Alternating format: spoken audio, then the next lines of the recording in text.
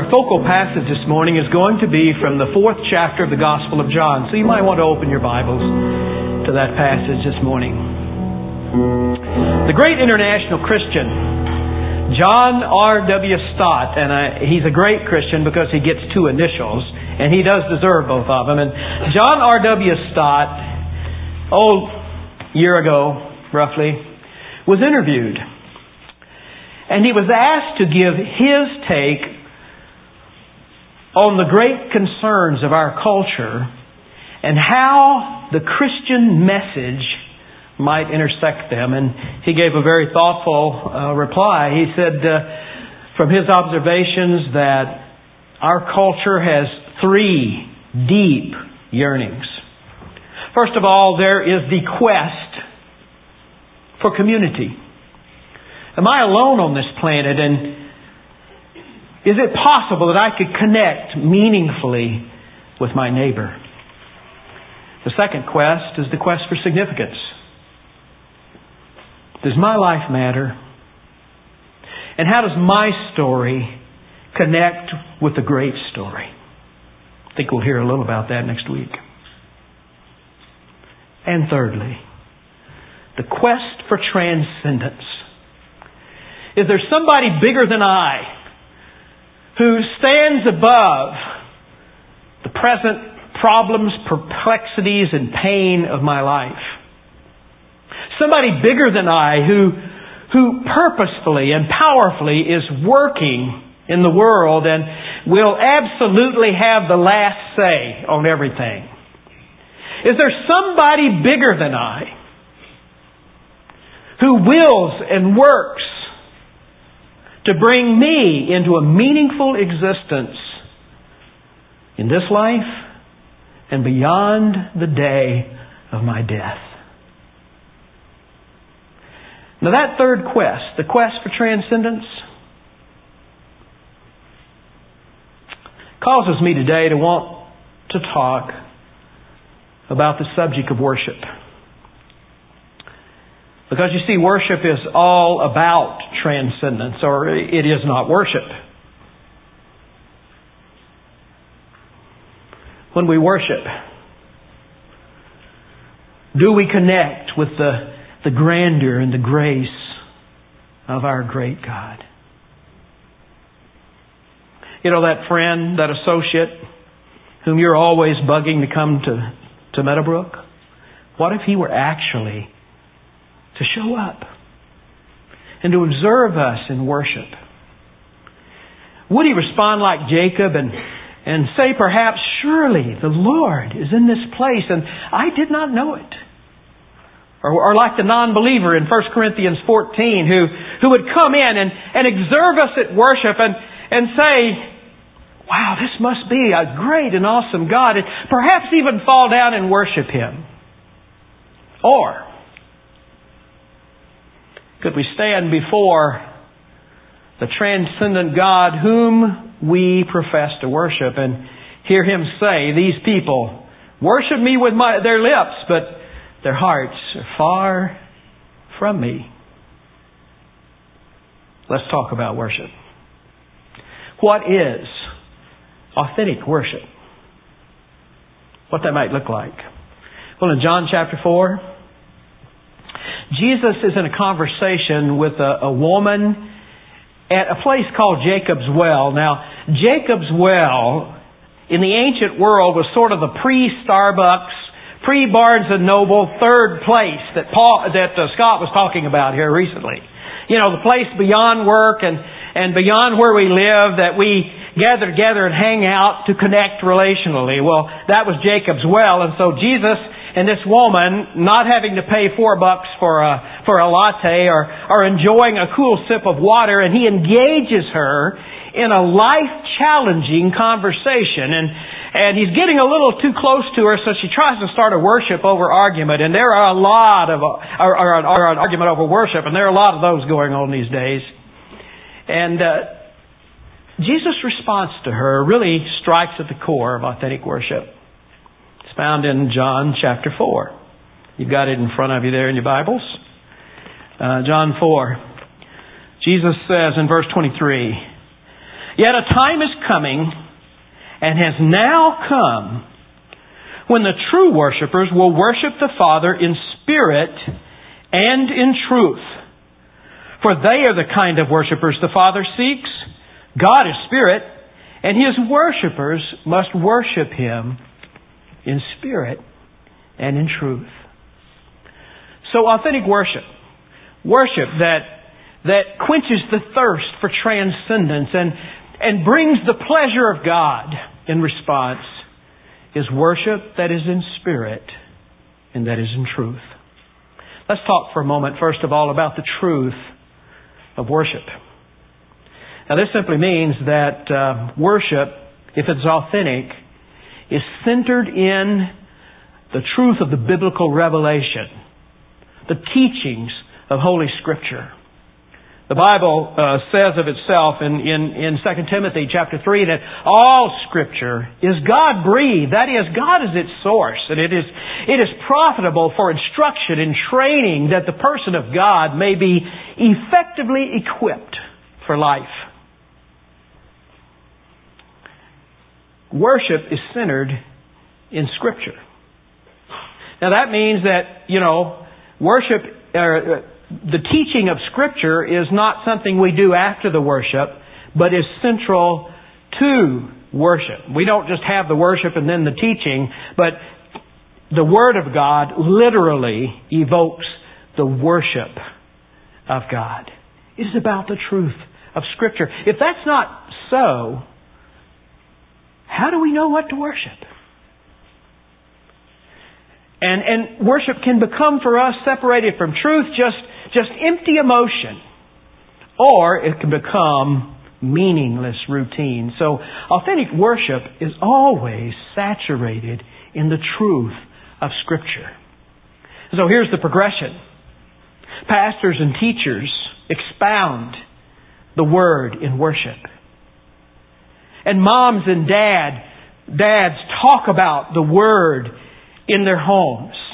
And every Christ follower reads and reflects upon the Word that he may apply it in the traffic patterns of his daily life. So worship is rooted in the truth of Holy Scripture. So for a moment,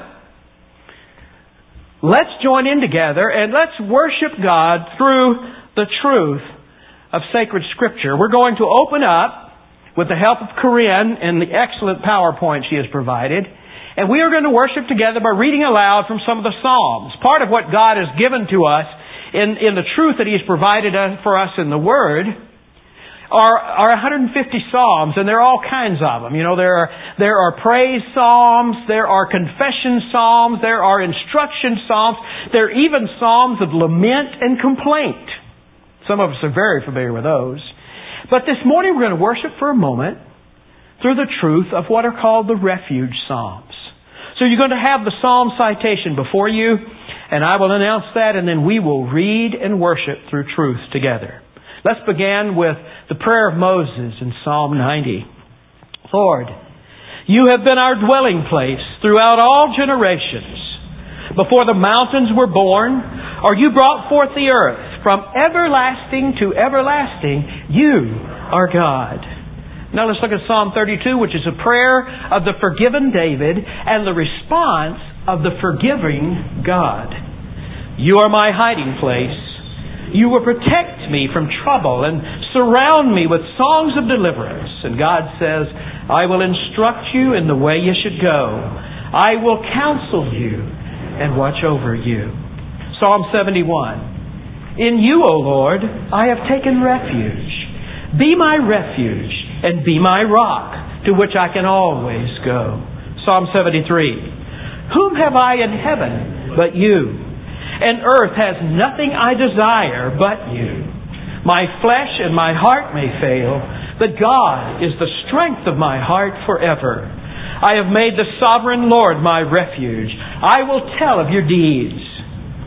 And then this is the psalm that was read all over our nation on that disastrous day of 9/11, Psalm 46. God is our refuge and our strength, an ever-present help in trouble. Therefore we will not fear, though the earth gives way and the mountains tumble into the sea. The Lord Almighty is with us. The God of Jacob is our refuge. The following Psalms that we're going to end with are Psalms that were very precious to Marilyn and me in one of the darkest years of our lives. Psalm 27. The Lord is my light and my salvation. Whom shall I fear? The Lord is the stronghold of my life. Of whom shall I be afraid? Psalm 91. He who dwells in the shelter of the Most High will rest in the shadow of the Almighty. I will say to the Lord, He is my refuge, my fortress, my God, in whom I trust. Psalm 84. For the Lord God is a sun and a shield. Blessed are they whose strength is in you. Psalm 108. For great is your love, higher than the heavens. Your faithfulness reaches to the skies. Be exalted, O God, above the heavens, and let your glory be over the earth. And finally, Psalm 63. O God, you are my God. Earnestly I seek you. My soul thirsts for you in a dry and weary land where there is no water. I have seen you in the sanctuary and beheld your power and your glory. Because your love is better than life, my lips will praise you as long as I live, and in your name I will lift up my hands. Authentic worship. Worship that captures the transcendence of God and brings His smile is saturated in the truth of revealed Scripture. Now lastly, let's talk about the spirit of worship for a moment this morning, because Jesus said, those who worship the Father authentically worship Him in spirit and in truth. Now, this issue of the spirit of worship is a matter of the heart. And this also is a work of God's initiative. And so what I mean by that is that worship in spirit is worship in the Spirit, who is constantly working to transform our hearts. And it is all about transparency and about sincerity. Authentic worship is worship in spirit. Jesus in the Sermon on the Mount is teaching on prayer. And He starts out by saying, don't be like the pagans who think that God is going to hear them by vain repetitions, or literally the word there is babbling. Now I got a question for you. Do we ever babble in worship? Oh, well, you mean those people who speak in unknown tongues, they're babbling in worship. Some people believe that those who are singing contemporary praise choruses, and contemporary is such a moving target, by the way. I'd like to see you nail that one down. I talked to my oldest son and my son-in-law, who both lead worship in the South Sound area and in contemporary churches, and they have a totally different definition, even among themselves, of what contemporary is. But many critique contemporary praise choruses and say that they are babbling because they often repeat words over and over. And of course, the contemporary praise singers retort back to the hymn singers and say, well, you sing songs that use archaic words that you don't even understand the meaning of. Now, let me give a little honest confession here. Growing up in a hymn singing culture, I've known folks, family members and friends of mine, who have been singing hymns for years with their minds on autopilot, absolutely out of touch with what they are singing, and they are babbling in worship. Now I'm going to get real personal here. Back in my sordid past, I used to lead hymns in worship. And many a time, I know this has never happened to Jerry Chambers or any of the rest of you, Scott, if you've ever led hymns in worship, which I know you have. We're singing along, and we've been through a few verses, and we just got through with the hymn chorus, and suddenly I'm frantically thinking, did we just sing verse 2 or verse 3? I was babbling, because my mind had slipped into autopilot. And this accusation of singing words we don't even understand, well, I confess there's some guilt there. One of my favorite hymns is Come Thou, Fount of Every Blessing. I love that hymn. And for years, I and friends of mine have come down to that verse that says, "Here I raise mine Ebenezer," not having a clue. What in the world are we singing about? What is it that we are raising in public? And should our Ebenezers even be raised in public? Shouldn't they be raised in private, Scott? That's a theological issue I need some help on. But now the truth of the matter is, Ebenezer is a combination of some great Hebrew words that you just worshipped about this morning. They talk about the times that God has been our help and our fortress. He indeed has been our refuge. But did we understand that and consciously acknowledge that in the midst of moving our lips in worship? Now that I've tromped all over my sordid past and hymn singing, you pick your favorite style of worship music. You do understand that God listens to Bach, He listens to Watts, He listens to rock, He may even listen to hip-hop and perhaps even Southern gospel, I'm not sure. But God can listen to a lot of different styles of heart worship through music. The issue is, if we worship through whatever style, and we move our mouths and we've not engaged our minds out of sincere and worshipful hearts, we are guilty of babbling in worship. So what is the proper mood for worship? What's your favorite mood? Psalm 105:3 says to sing unto the Lord and to glory in His holy name. Now, what is the name of God? The name of God is the character of God.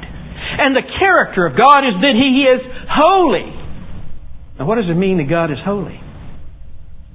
It not only means that God is pure, but it means that God is exalted in character. He is high and lifted up in terms of the majesty of His being. He is separate and unique and distinct. He is absolutely in a class by Himself. God is holy.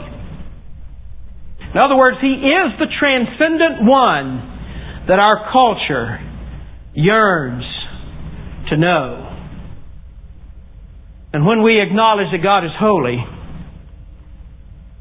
could you help but fear Him in the sense of being in wonder and awe of Him? Now, in that Sermon on the Mount, I mentioned a moment ago when Jesus was teaching on prayer, He develops God's character further. He says, here's how you ought to pray. You ought to pray, Our Father, the one who is in the heavens, holy is your name. Now, He acknowledges that God is holy, that He is high and lifted up, He is unique in His character. But He says, this is the one who is in the heavens. You understand what the heavens are in the Scriptures? The heavens include the space all around you, as well as the space beyond you, that is filled with the glory and the presence of God. And Jesus says, I want you to pray, Our Father. Because you see, the Most High God is the Most Nigh God, who has stepped among us and showered His mercy and His grace upon us. And sometimes we want to shout for joy, and sometimes we are on our knees, at least in our hearts, in wonder and awe. So as you consider the majesty and the mercy of our great God, in His majesty, in our hearts at least, we fall down. And in His mercy, we rise up and we dance. At least in our hearts. Psalm 95. Corinne has it on the screen before you, or will have it in just a moment. Psalm 95 is a great call to worship, and it starts out by saying, Come, let us sing for joy to the Lord. Let us shout aloud to the rock of our salvation. Let us come before Him with thanksgiving and extol Him with music and with song. For the Lord is the great God, the great King above all gods. In His hands are the depths of the earth, and the mountains belong to Him. The sea is His, for He made it, and His hands formed the dry land. Come, let us bow down in worship. Let us kneel before the Lord our Maker, for He is our God, our Father, and we are the sheep of His pasture, the flock under His care. Now the psalmist begins by saying, shout unto the Lord, sing loudly praises to Him. Why? Because He is our Creator. He is a great God over all the earth. He sustains it all. It all belongs to Him. And then the mood changes and he says, now, bow down in wonder and awe. Why? Because He calls us the sheep of His pasture, the flock under His care. Spirit of worship includes rejoicing and praise. It includes wonder and awe. So this morning, let's do a little spiritual checkup. How is your joy factor in worship these days? You know, joy is a fruit of the Spirit. And we are instructed in Philippians 4 to rejoice in the Lord always. And again He says, rejoice. Some of us live in bondage, it appears, though we have been made free through the blood of Jesus Christ. How is your joy factor? And this morning, how is the wonder and awe factor in your life? Some of us have been guilty of the routinization of the holy. We have squeezed all of the mystery out of God. And now we've got a little manageable, explainable God, kind of a glorified candy man who is not worthy of our worship and is not the God who is revealed in Scripture. How is your fear factor in terms of wonder and awe this morning? You know, there's an interesting experience that occurs, an act of worship that includes both, at a party that was held in the home of one Simon the leper 1 week before Jesus went to the cross. Jesus is in town. None of them understand really why He's there. But it's an occasion to throw a party. So Simon the leper, how would you like to have that as your name?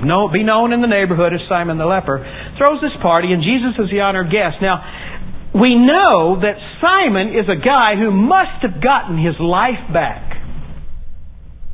Because leprosy was the AIDS of the first century world. Can some of you remember 20, 25 years ago when AIDS first hit the scene in terms of epidemic proportions? And people were dying right and left, and largely they were dying alone because of the stigmatization and the fear surrounding that dread disease. And that was leprosy in the first century world.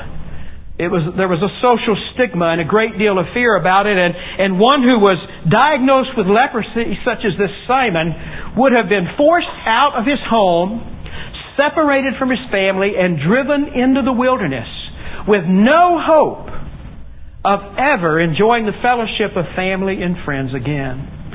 So the fact that Simon the leper is back in his home, and he is able to throw a party and his friends and family and Jesus be around us, tells us that he had gotten his life back. Evidently, he had been healed and reoriented in society. So you know there's a great deal of joy happening in Simon's home because Jesus is there. And John gives us the guest list in John chapter 12, also Mark 14, I think. And we understand that Lazarus is there. And Jesus is the honored guest. That's no surprise. What do we know about Lazarus? Here's a guy who big time got his life back. Literally. Lazarus was dead and Jesus called him forth from the tombs and he was alive again. Serious joy and celebration and thanksgiving is happening in that home. And then Martha and Mary, the sisters of Lazarus, are there also. And suddenly Mary, the quietest person in the room usually, gets up and performs a most audacious act. Right there in front of God, literally, and everyone, Mary unbinds her hair. No respectable Jewish woman unbound her hair in public. Weeping, she approaches Jesus. She gets on her hands and knees. She breaks open an expensive vial of perfume, pours it over His feet, and begins washing His feet. No respectful person washed feet. Not even the normal servants did. The lowest slave on the totem pole had to wash feet. And her tears flow over Jesus, and she dries His feet with her hair. Now, in this audacious act, which Jesus commends and says would be remembered for all of history, Mary is teaching us how to worship. She's also indicating she learned to worship, really worship, not from her respectable church-going friends, but from a very unrespectable person. You remember who she was? Her story is told in Luke chapter 7. And we're told in Luke 7 that there is another Sunday school party that's being held, and Jesus is the guest honor.